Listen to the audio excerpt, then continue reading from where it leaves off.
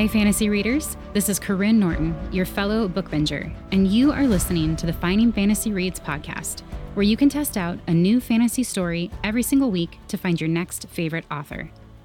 Today's story is written by USA Today bestselling author Anthea Sharp. Anthea grew up on fairy tales and computer games, so she melded the two in her award-winning best-selling Feyland series, which has sold over 150,000 copies worldwide. In addition to hanging out in virtual worlds, she plays the fiddle with her Celtic band Fiddlehead, which I'm guessing played a part in today's story. It's another fairy story, but one that delves into some of the darker traditions of fairies and mixes in music and the strength of a young girl. Stick around to the end or check out today's show notes to see where you can find more from Anthea, as well as how to enter our giveaway with several fun books. For now, please enjoy Beneath the Knowe by Anthea Sharp.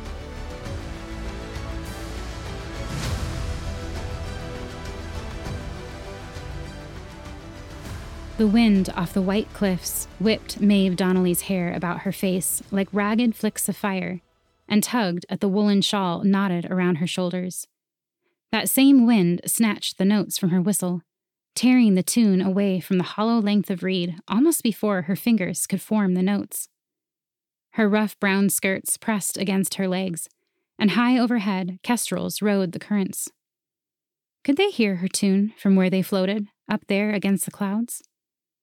Below the cliffside, the sea crashed into rocks, white foam against dark water, tracing images she could almost decipher. The wind veered, lashing her hair into her face and blowing straight into the fipple of her whistle, stealing the sound. Time and enough for her to stop. Her mother, Brigid, would be waiting for her to return with her basket of seaweed. With chapped fingers, Maeve tucked her whistle into the secret pocket she had sewed for it in her skirts. If her parents saw the instrument, it would be trouble for her. Had she any place else to go, or the means to get there, she would leave the small village of Duncarry. But a young woman alone, with nary a skill to her name? Well, she might be a fool, but she knew the bounds of her world clearly enough. And what of the music? A small voice inside her whispered. Ah, the music. Her bane and salvation. The tunes that bubbled through her, woven into the texture of her skin. The very beating of her blood. Maeve sighed and shifted her basket to her other arm, stepping lightly over the hummocks of grass. Women did not have the bardic gift. She had been told that enough times, had humiliated herself by begging in front of the leader, Colm, and the entire clan. I have the music, she'd said. Send me to the bards at Tara, please. Prove it then, Colm had said. If the music flows in you as you claim, we shall hear it. I will. She'd pulled her first instrument from her pocket, the battered tin whistle she'd traded a traveling tinker her best shawl for. Nobody knew she'd done it. She'd lied and said the shawl had been blown away into the sea. Every day for the past year, whenever she could steal away, she'd go over the burn to practice. None to hear her but the tumbled gray stones and small white flowers, the tough grasses and the wide sky above. Rain or wind or blessed sun, she learned how to coax tunes from the hollow length of tin. She'd studied the whistle's construction, the way the fipple split and let air into the hollow length, the finger holes placed just so. Although one was incorrectly drilled, making the tone a touch too low. Still, she'd learned to adjust her hand so that the note was true when she played it. Finally, armed with a dozen sweet, bright tunes, she'd gone to her father. He'd laughed when she told him she had the bardic gift, and shook his head. When she'd insisted, he'd cuffed her on the shoulder. Be still, he'd said. Aiden, her mother had laid her hand over his clenched fist. Let the girl go to the leader. She won't be quit of this notion. And so, Maeve had gone before the clan at the next gathering and made her claim. She'd pulled the whistle from her pocket, put it to her lips, and sent her music singing into the air. Colm's eyes had narrowed, and he had traded a long look with her father. Anyone can blow a bit of air through a whistle, Colm said. If you truly have bardic blood, you'd be able to do more than that. He'd beckoned to the piper, Donal, who came forward and laid his heavy war pipes in her arms. There was blunt sympathy in the musician's eyes, but he did nothing to aid her. Maeve had tried to position the pipes correctly, but it was like holding a young, ungainly animal. The drones flopped and crossed, though she managed to hold the chanter at more or less the right angle. At last, she'd stuffed the bag under her arm, nearly dropping the pipes in the process. The mouthpiece was too high for her, but she lifted her chin and puffed into it, filling the bag with air until she was nearly dizzy. Then she squeezed, and the most horrific squawk emitted from the pipes, a screech and wail that set the whole clan to laughing. She squeezed again, her fingers desperately moving over the chanter, trying to make at least a semblance of a tune. Hot tears sparked at the corners of her eyes, but determination held them back. She would show them. She would prove herself. But she could not produce anything except terrible sounds from the bagpipes.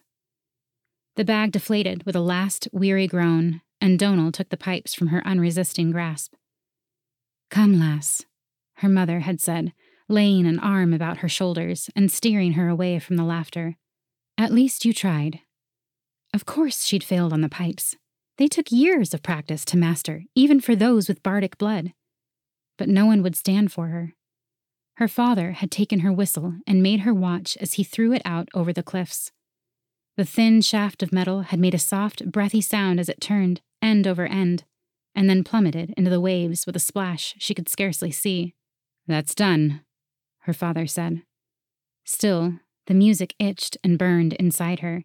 She hummed and diddled the tunes pushing at her, but they needed more. They needed an instrument. So she'd visited the salty marshes to the south on the pretext of picking berries and harvested several long lengths of reed. It had taken weeks of whittling for her to make a whistle that even sounded a note, and weeks more to craft one that played sweetly and in tune.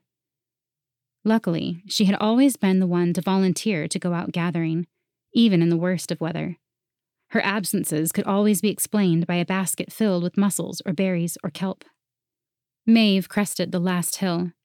Her village lay below, bounded by green meadows and a stout palisade of logs and stone. The fortifications were not needed.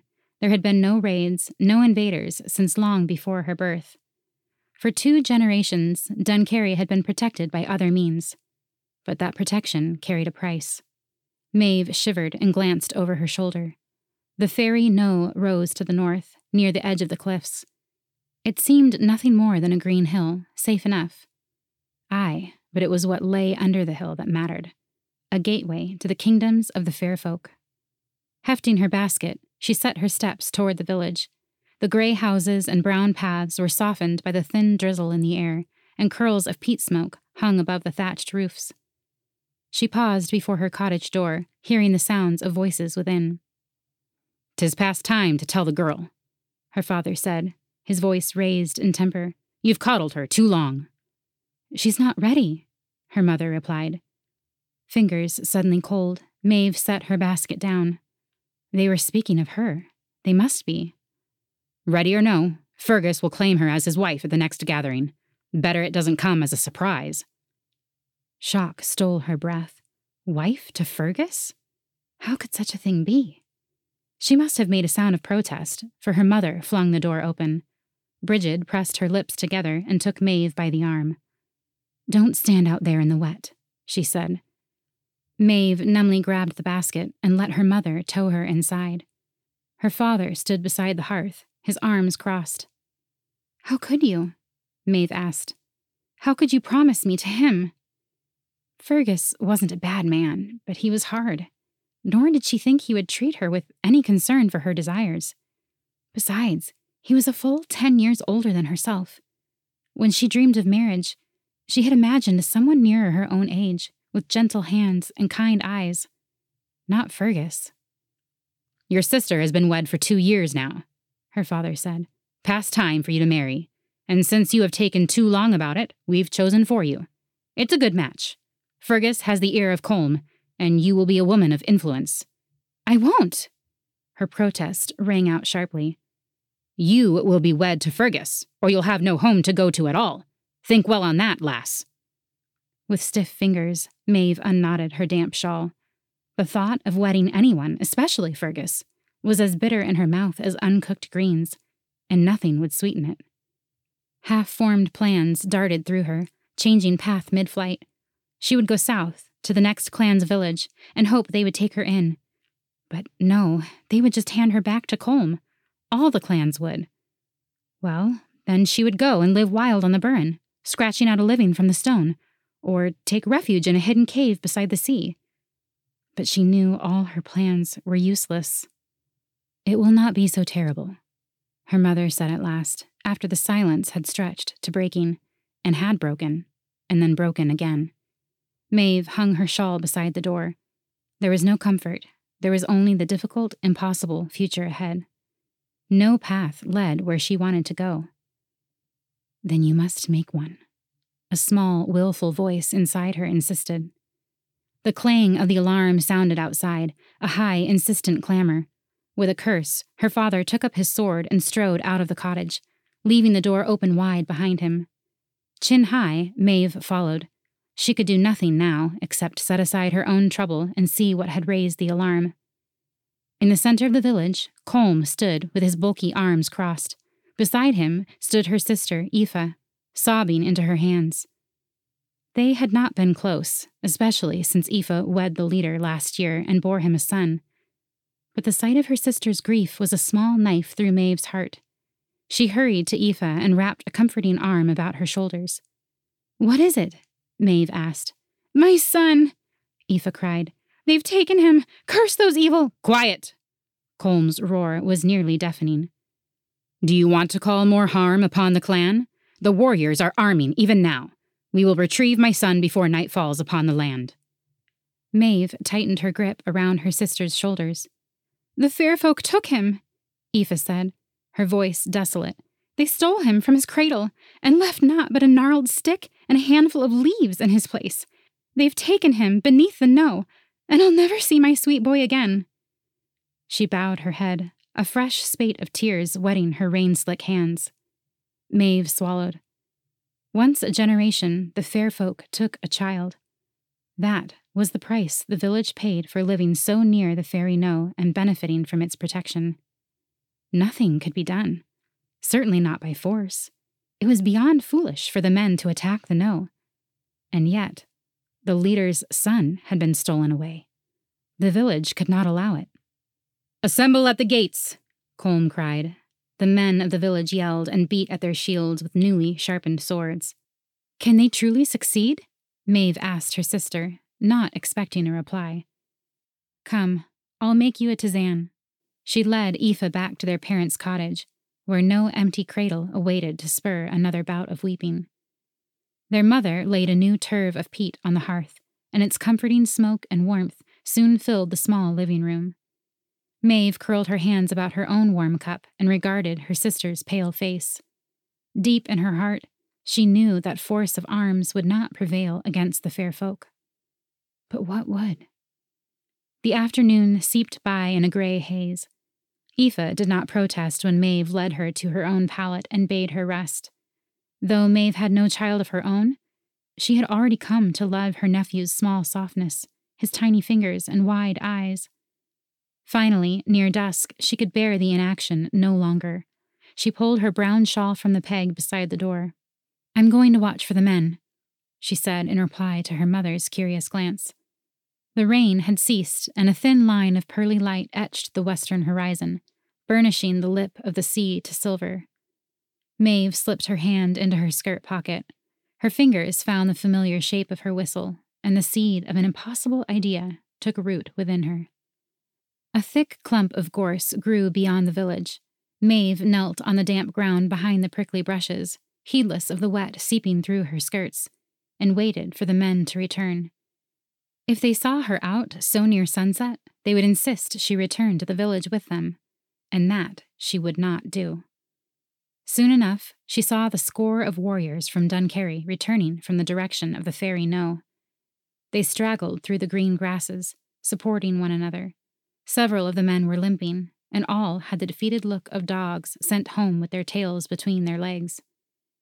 Maeve could not hear more than unhappy mutterings, but when they reached the palisade ringing the village, Colm raised his sword and shook it in the direction of the Knowe.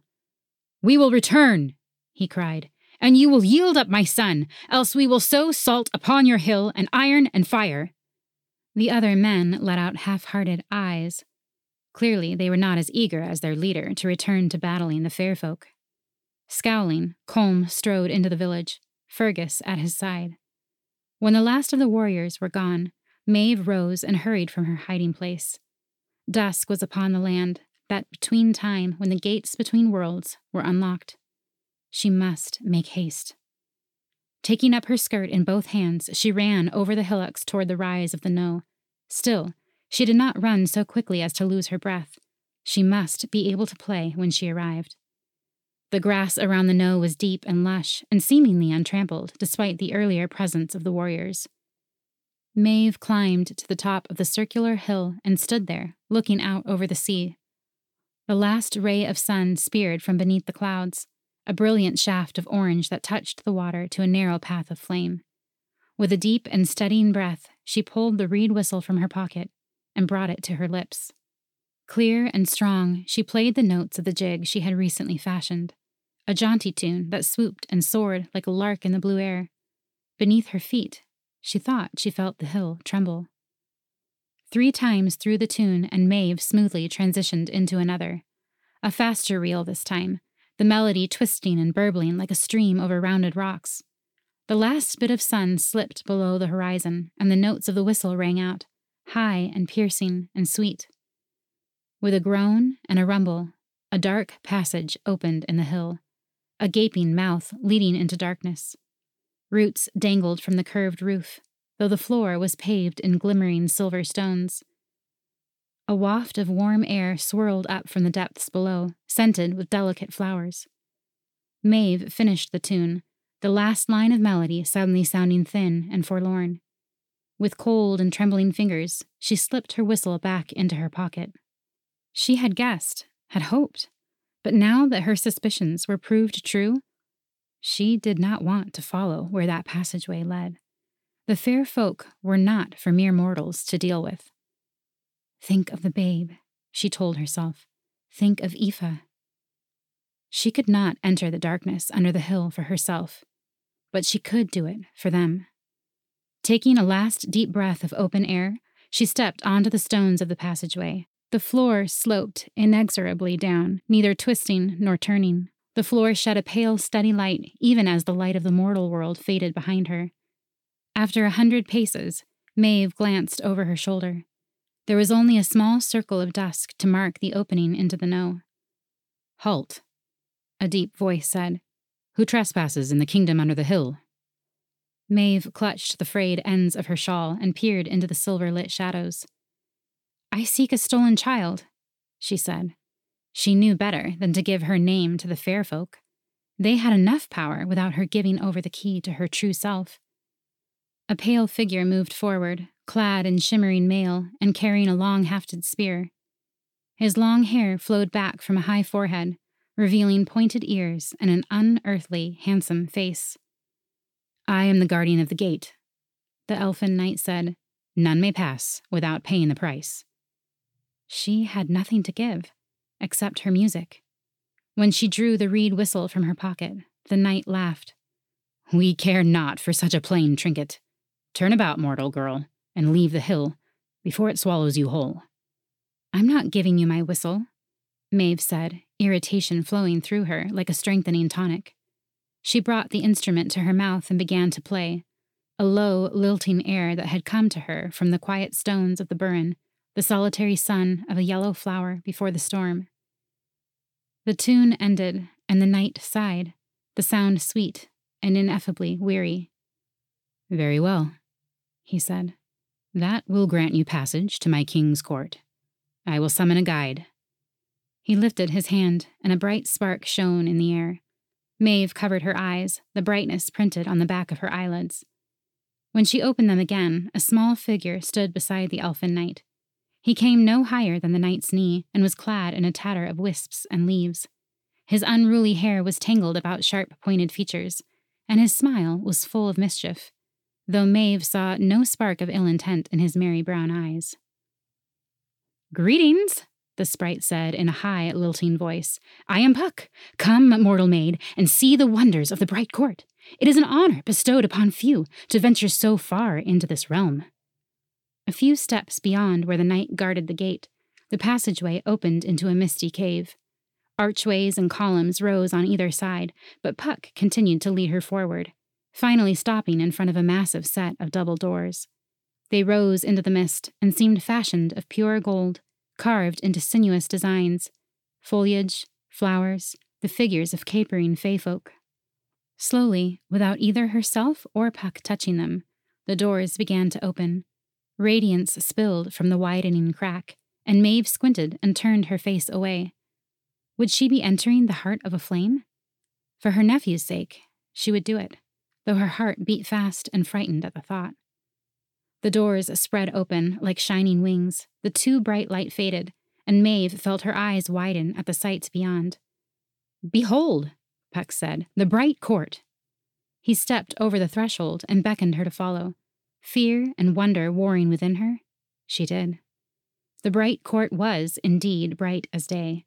Tall trees shone gold and silver in the light, their branches glimmering with the emerald leaves and brightly jeweled flowers.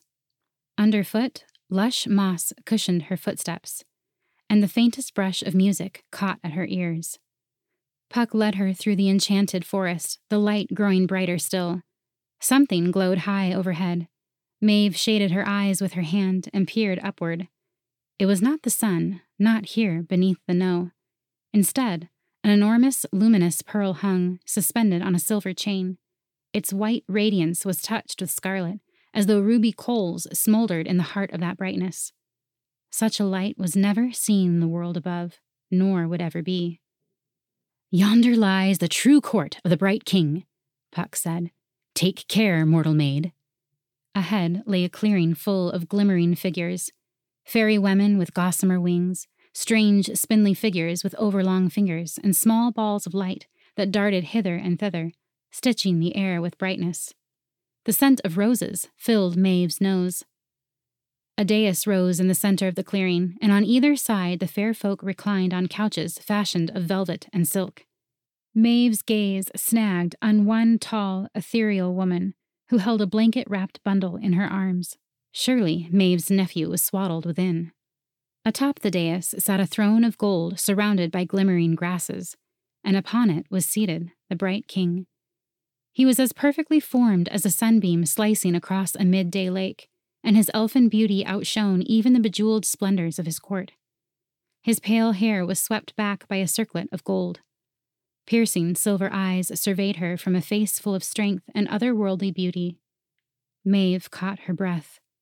For who needed breath in such a presence? It was enough simply to gaze upon him. Then Puck pinched her leg with his sharp fingernails. The pain made her jump, but it was enough to clear the fairy glamour from her senses. She had not come here to stare, bedazzled, at the king. "What have you brought me, Puck?" the king asked in a deep, rich voice. "A maiden from the world above, your majesty," the sprite said, sweeping a bow. He glanced sidelong at Maeve, and she hastily made the king a curtsy. The wool of her skirts were coarse and human against her hands. She felt like a speck of dirt in a honeycomb, dross surrounded by gold. "Greetings, mortal girl," the king said in a low, rich voice. "What brings you under the hill?" "I have come to take back something that belongs in the human world." "If it is here, then it belongs to us," he said. The look he gave her sent a prickle down her spine. Foolishly, she had not considered that she, too, might be trapped beneath the hill. "I offer you a bargain," she said. The watching courtiers leaned forward, their attention sharp and focused. The king's brilliant eyes fixed upon hers, and Maeve felt as though she were drowning in sunlight. "A bargain?" he asked. Tales of the fair folk often featured such things, though it was not always the human bargainer who was victorious in the end. They were tricky folk, and Maeve knew she would have to choose her words carefully if she wanted to win free and return with the babe to Dunkerry. "Yes," she said, summoning up a bravery she did not feel. "I propose a trade. I will stay here for one night and play my music for you." In return, you will give me the human child you stole from my sister, and let me freely return to my village." She pointed at the fairy woman with the quiet infant in her arms. It might not be a baby at all, but it was wrapped in the heather blue blanket Aoife had woven for her new child, and Maeve had been very specific in her wording. She hoped she had not left something unsaid that would be her undoing. The bright king arched one elfin brow. "How do we know if your music is worthy enough to pay the price?" "I'll give you a tune." Maeve pulled the reed whistle from her pocket. Before fear could stiffen her fingers or worry steal her breath, she began to play. Bright notes filled the air, setting the leaves of the gemmed trees dancing, making the pearl high overhead glow with renewed brilliance. Maeve tossed the melody into the air like a bright streamer. Certainly the fair folk had magic and wealth and beauty, but they had never heard this tune before. It had come to her, sweet and playful, as she watched the children run and shriek in the high grasses. It was the music of simple pleasures, of mortal delight. The court quieted. The king closed his eyes, a blissful expression stealing over the sharp planes of his face. And Maeve knew her bargain would be accepted. She played the night through as the creatures of the bright court feasted and danced. Neither sup of food nor sip of drink did she take, mindful of the tales. After what felt like hours, when her fingers were flagging and her cheeks sore, Puck swooped in before her, riding a snowy white owl. His eyes were bright, his hair tangled with the white stars of hawthorn blossoms. Jaunty, he leapt from his feathered mount and held a gleaming silver whistle out to her.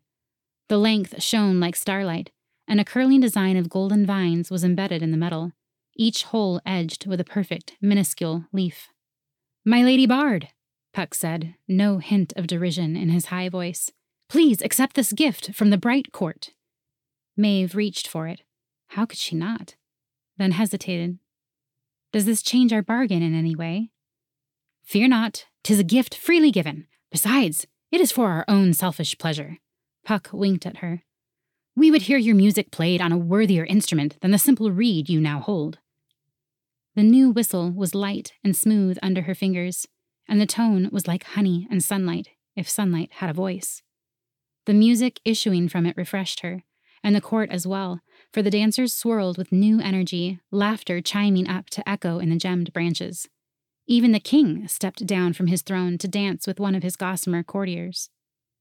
Through it all, Maeve kept a small part of her aside, watching the blue bundle of her nephew. He was passed from creature to creature, and several times she saw his small fists waving above the blanket. Not once did he leave the confines of the court, and never did she see any ill intent directed at him. Finally, the king raised his hands. Maeve finished the reel she was playing, and weariness crashed over her in a dark wave. "My court," the bright king said, "our long night of pleasure is at an end. Bring forth the babe, so that this mortal maid can be on her way. The bargain has been fulfilled." A tall, willowy creature with pale wings and a sad smile stepped up to Maeve. In her arms, she bore the child. Maeve held out the silver whistle, though her heart ached to part with it. Still, she could not trade her nephew for something so small. "No," the king said, "the whistle is yours now, as befits the music singing in your veins." Clutching the instrument, Maeve made him a bow. "Your Majesty is generous."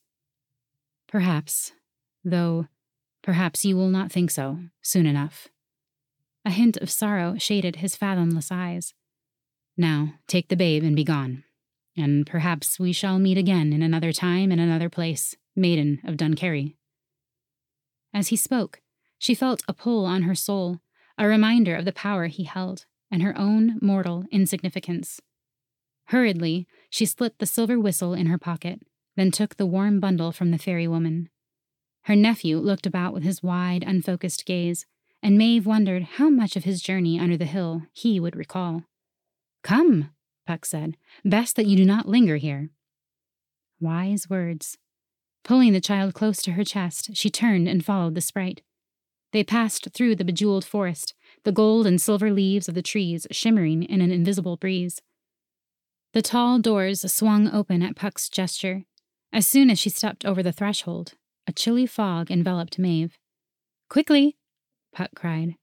Taking hold of her skirts, he tugged her forward, past the misty arches framed by columns, the dim passages between leading to unknowable realms. Their feet made no sound on the silvery paving stones. Nearly running, Maeve and Puck passed the figure of the fairy guard, who stood motionless as a statue as they hurried past. The pathway sloped up, and ahead, Maeve could see the circle of sky. The pink and orange of dawn over the ocean was already turning to blue. The high chirping of swallows punctuated the air, and the smell of damp earth and salt was suddenly strong in her nose. And then she was out, the babe safe in her arms. The sun surged above the ocean, and the green grasses of the fairy Knowe bent an immortal breeze about her feet. "Follow your heart's music, young bard," Puck called from the recesses of the passageway. "Farewell!" Maeve tucked the child close and raised one hand. The earth shut with a whoomp, the sod unmarked by any seam or hint of passage. The door under the hill was closed. But she had her nephew, safe in her arms, and the silver whistle, a cherished weight in her skirt pocket. The babe began to cry with the shrill wails of an infant in need of feeding. Murmuring hushes, Maeve sped down the Knowe. She expected to see the warriors of the village returning this morn, steel in their hands and anger in their eyes, ready to win back their clan leader's son. But the green cliff tops were empty of anything but the dipping swallows and the sound of the surf crashing far below. She topped the rise and smiled at the village of Duncarry below. They would be amazed to see that she, Maeve Donnelly, had succeeded where all the warriors had failed. She would use this victory to buy her way to the bards at Tara. If there were no women bards, well, she would be the first. But she suspected Colm had only said as much to dissuade her, and to keep her father satisfied. The village looked strange to her eyes after the bedazzlement of the bright court. The scatter of cottages seemed changed, the palisade more weathered. A man stood at the gate. As she drew close, Maeve made out his features. It was Fergus, but she scarcely recognized him. Deep lines seamed the sides of his mouth and his forehead, and he was bent, as if from age, over his sword. "Halt," he said, one hand on his sword pommel. "State your name and business." "It's me, Maeve. I've come back with Aoife and Colm's son." "Maeve?" He leaned forward, eyes widening. "Maeve Donnelly? Where have you been these long years?" "What?" Surprise tightened her fingers around the babe, and he let out an impatient squall. 13 years ago to the day you disappeared, taken by the fair folk just as Colm's son was. Is it really you?" "But I only left last evening. I've not even been gone a day." Even as the protest left her mouth, she remembered the bright king's cryptic words, the shadow of sorrow in his eyes as he accepted her bargain. One night under the hill, yet 13 years had passed in the mortal world. "Come," Fergus said. "We must see Colm." He led her through the village. Whispers and gasps followed, and then Maeve heard a familiar voice cry her name. "Maeve! My own daughter!" Her mother hastened from a nearby doorway. "Mother," Maeve said, her voice trembling as she saw her mother's wrinkled features, her once brown hair now white. "Macushla!" Brigid clung to her. "I thought you lost me forever. After your father died, I was so alone." "I never meant to be gone so long." It had only been one night, but the proof of the years lay all around her. Her family was changed. Her father dead, with no farewell from his youngest daughter to speed him on his way. She felt cold, a chill of the soul that even the warmest day could not lift. A small crowd formed about them, but they made way for Aoife. A girl clung to her hand, the child perhaps 9 years old. Colm followed, his face grim. "Aoife?" Maeve whispered. Her sister's beauty had become gaunt and bitter, her proud face now sharpened by age and unhappiness. Maeve lifted the bundle, and the babe waved his tiny fists again. "I've brought your son home." Aoife took a step back, her mouth twisted. "I want no part of that changeling, or your fey magic. Look at you, still a maiden fair, while I have borne 3 children since, and seen 2 of them taken by winter fevers. Begone. We have no need of you here. But your son. Take him, Colm said to his wife. We will find a wet nurse. Unsmiling, Aoife snatched the babe from Maeve's arms. She looked down at him, and her expression softened slightly, a sight that gave Maeve some small hope for the child's future. Come back to the house. Brigid touched her shoulder. 'Tis better you give them time. Your return is so unexpected. Maeve had to shorten her steps to keep from outpacing her mother. Her throat still tight with disbelief, she blinked at the changes to Dunkerry, big and small. Half-familiar faces watched her from open doorways. Children that she had minded, now grown and married, some with children of their own. She stumbled over a patched bucket in the alley that surely had been gleaming and new only yesterday. Their cottage was smaller and darker than she remembered, and quiet without her father's bluff presence. Maeve went to her pallet, then halted when she saw her corner was occupied by the spinning wheel. We'll make you up a bed, her mother said, and surely Aoife has some clothing you can borrow. But where are my belongings? The earthen floor tipped beneath Maeve's feet. She felt overwhelmed by the changes, as though she was a swimmer in the rough ocean of time, the waves washing over her head. She was drowning. They are gone. Her mother's eyes held such sorrow. There is nothing here that belongs to you. When you did not return, well, your clothing and possessions were put to good use. Of course, the village was not so wealthy that they would pack her few trinkets away in the vain hope she would one day return. The only thing she had that was truly hers was the silver whistle from beneath the Knowe, nestled deep in her pocket. If Colm saw it, rich and shining, he would take it from her. She must guard this secret well. May I rest? She asked. Take my bed. Her mother pushed open the door to the bedroom and awkwardly patted Maeve's shoulder as she went past. Her dreams were filled with brightness and melody. When she at last awoke and opened her eyes, Maeve nearly wept at the sight of the dim stones of the cottage walls. Lamplight cast a golden square through the doorway, and she could hear her mother at the spinning wheel.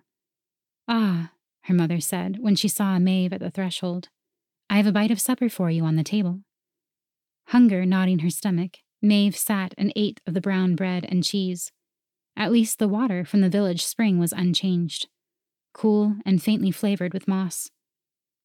What will I do? She asked. Brigid frowned at the spinning wheel, her fingers moving more slowly than they had used to. At last she spoke. You are a part of the village. They will make a place for you. Her voice was not as confident as it might be, and Maeve knew it would not be that simple. Indeed, the next days were fraught with difficulty. All Maeve's old tasks had long since been filled by others. A dark-haired lass scowled at her when she offered to take the girl's basket and collect seaweed in her stead, and the children ran from her, a stranger in their midst. Even Aoife turned her back when she saw Maeve coming.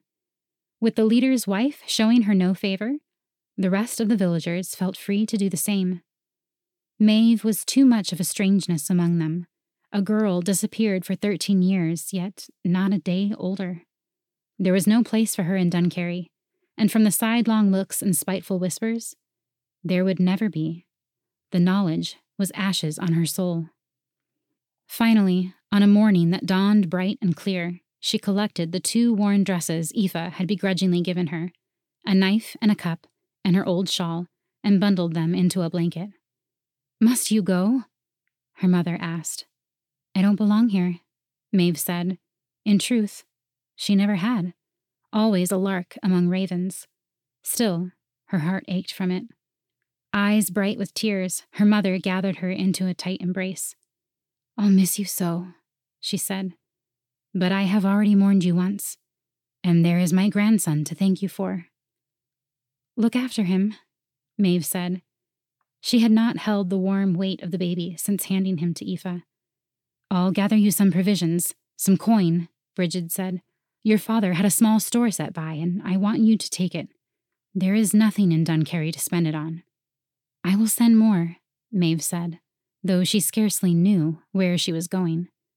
Word of her leaving had spread through the village in the mysterious way such things do. When Maeve stepped out of the cottage into the sunshine, the street was lined with her former kin and clan. Some met her eyes and nodded. Some would not look at her at all, but they all followed her down to the gate. There, Colm and Aoife waited. "So, Maeve Donnelly," the leader said, "you think to make your way into the world?"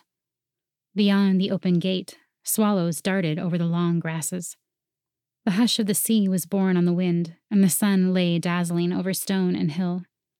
For the first time since her return, Maeve felt a melody stirring within her breast. "Yes," she said. She did not need nor crave his permission. Aoife glanced down at her son, then at Maeve. Something softened in her expression, so that for a moment, Maeve saw the young woman she remembered. "Here," Aoife said, holding out a bracelet that gleamed gold in the sunlight. "Good luck, Maeve." "Ah, more art," the villagers murmured, echoing Aoife's words. "Thank you." Maeve took her sister's gift and fastened it around her own wrist. She would not sell it unless her need was dire. Her mother stepped forward to give her one last fierce embrace, and then Maeve was free. She slipped her hand into her pocket. The silver whistle lay cool against her fingers, a promise of her future. She would write a tune for Dunkerry, give voice to the longing and ache inside her, the chances missed, the years so suddenly spent. Every journey must begin with a closing door. "Farewell," she said, then turned her face to the east, toward Tara.